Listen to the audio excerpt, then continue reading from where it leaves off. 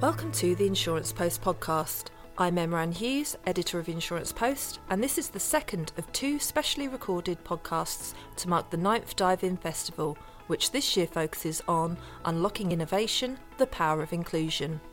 For the second of our two-part special, to coincide with this year's Dive-In, I'm joined by the Association of British Insurers' Lisa Antola and Aviva's Johnny Briggs to talk about how an inclusive approach to innovation is changing the sector's products and services. Today on the Insurance Post podcast, we have with us Lisa Antola, Diversity, Equity and Inclusion Policy Advisor at the Association of British Insurers, and Johnny Briggs, Diversity, Inclusion and Resourcing Director of Aviva. They're going to share with us how they have encouraged inclusive innovation, plus the benefits of this approach for businesses and wider society. Hi Lisa and Johnny, welcome to the Insurance Post podcast. Hi Emma. Hi Emma. So, Lisa, can you tell us a bit about what's been the impact of the industry's diversity and inclusion strategies on the products and services it produces to date? Sure, happy to. Us as the ABI, we've been working on making the insurance sector more diverse, equitable and inclusive for a long time now. In 2017 already, we started with a data collection that we collect from our membership, where we ask questions regarding talent and diversity. So with that data collection, we're able to track progress year on year. We've also ran different campaigns, such as campaigns advertising flexible working in our industry, for example. And sort of all of that work then was compiled into one bigger document, which is our DEI blueprint. It was published back end of last year. And really, it has the mission of making this the most diverse, equitable and inclusive sector of the UK economy, which obviously is really important given that we're a customer-centric industry and we want to be more representative of the people that we serve. It's got 3 different themes: attract, grow and advance. The first theme looks at how can we attract people from different backgrounds into our sector and how can we create more diverse entry points as well. The grow theme then again looks at sort of progress. So how can we make sure that we've got inclusive cultures where everyone can thrive? And then the final theme is again around data. So how could we collect better quality data and then also inform strategies based on it? And with this strategy, we'll work together with members. So it's really a concrete work plan. We've got a DEI network that gets together quarterly, which Johnny is part of. And we really try to work together to make this mission come alive. And the cause and effect kind of remains to be seen.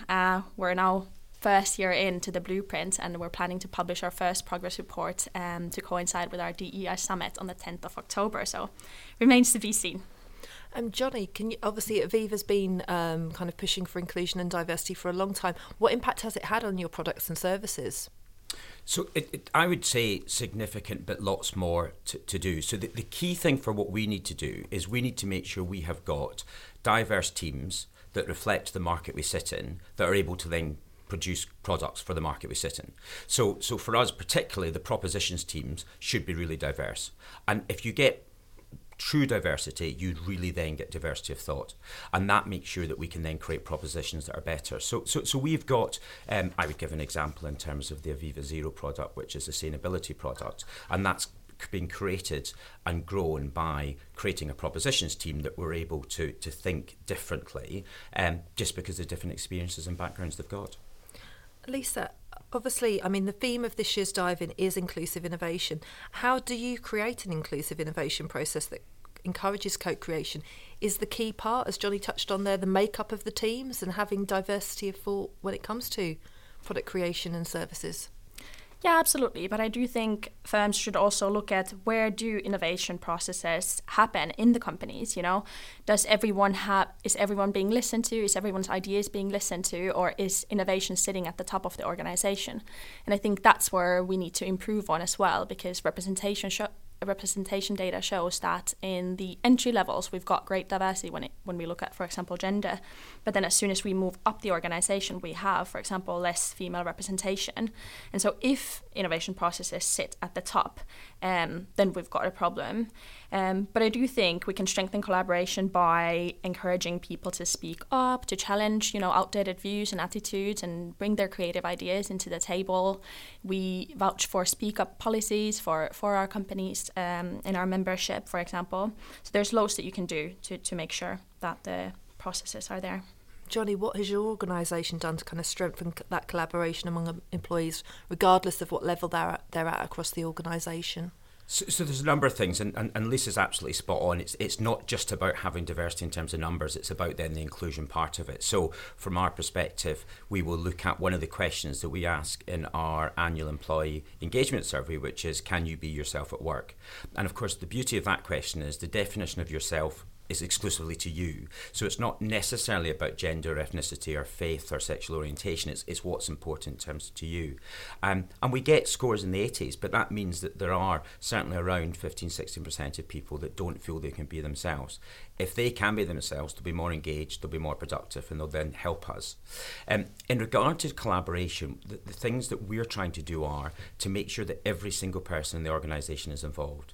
So if you go back a few years in insurance, we were focusing particularly on gender and ethnicity, and to some organisations, pride. Whereas what we're now looking at is letting people understand that actually, wherever they're at, whatever age they're at, whatever their background, they have got some DEI kind of characteristics. So that might be a social economic background, it might be their age, it might be their faith, it might be their ethnicity or their gender identification or sexual orientation. So it's about bringing them, helping people to understand that, and then bringing them together. So a quick example I would give is that we have got a caring community, which is for individuals who have a caring responsibility as a parent or for another member of their family that needs those caring responsibilities. But colleagues told us they were finding it difficult to come out at work because they were worried that people would then assume that they weren't wanting to progress or they weren't going to be as productive.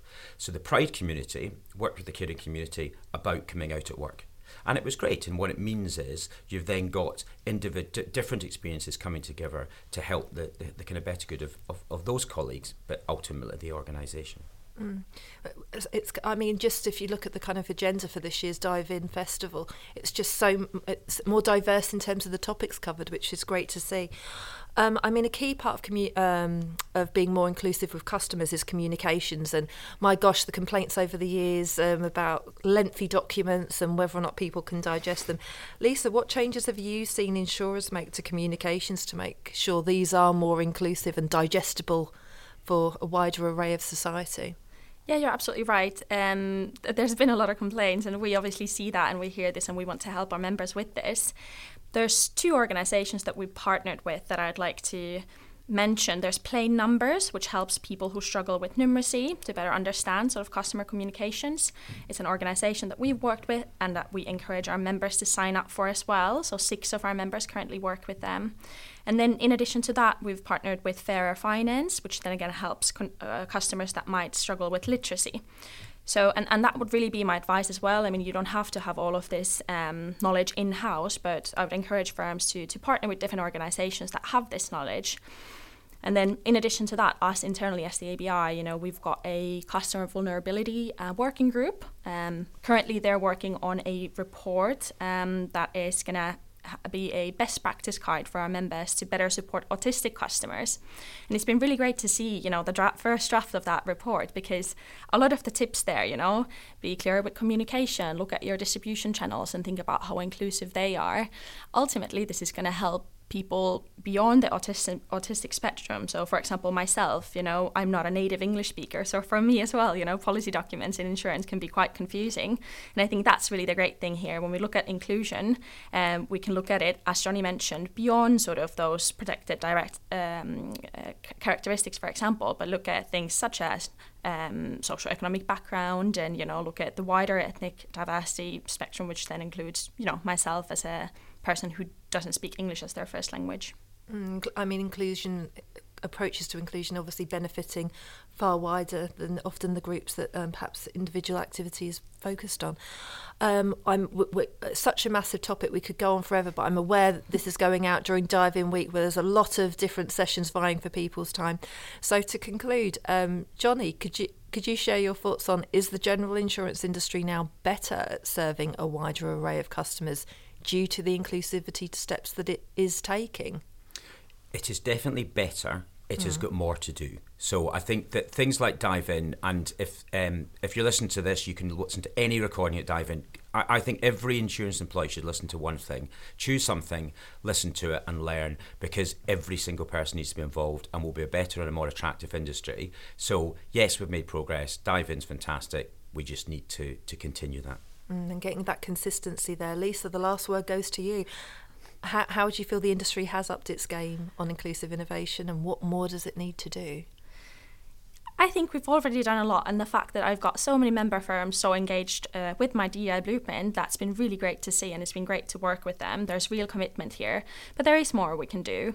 Looking at, for example, the attract theme, we can definitely do more to make sure that our sector attracts talent from different backgrounds. And then similarly, we can make sure that those people that then enter our sector actually feel at home here and feel like they can raise their opinions and be part of that innovation process. And then the final theme, data. We can definitely look at to collect more data and then also use that data to inform the strategies that we have in place. So there's more we can do. And then kind of finally, referring back to the partnerships I mentioned, I think we have to work in parallel on both of these topics. So both looking at how can we support vulnerable customers, but then also how can we bring those people from different backgrounds into the sector, into employment. And I think with the combination of that, we can really have strength in all of this. So much great work going on and so much more great work being done at the moment. Looking forward to that update on the blueprint in October. That brings us to the end of this episode of the Insurance Post podcast. I would like to thank Lisa and Johnny for joining us and sharing their insights on what it takes to make this a more inclusive, innovative industry. As always, also thanks to you for listening to the Insurance Post podcast.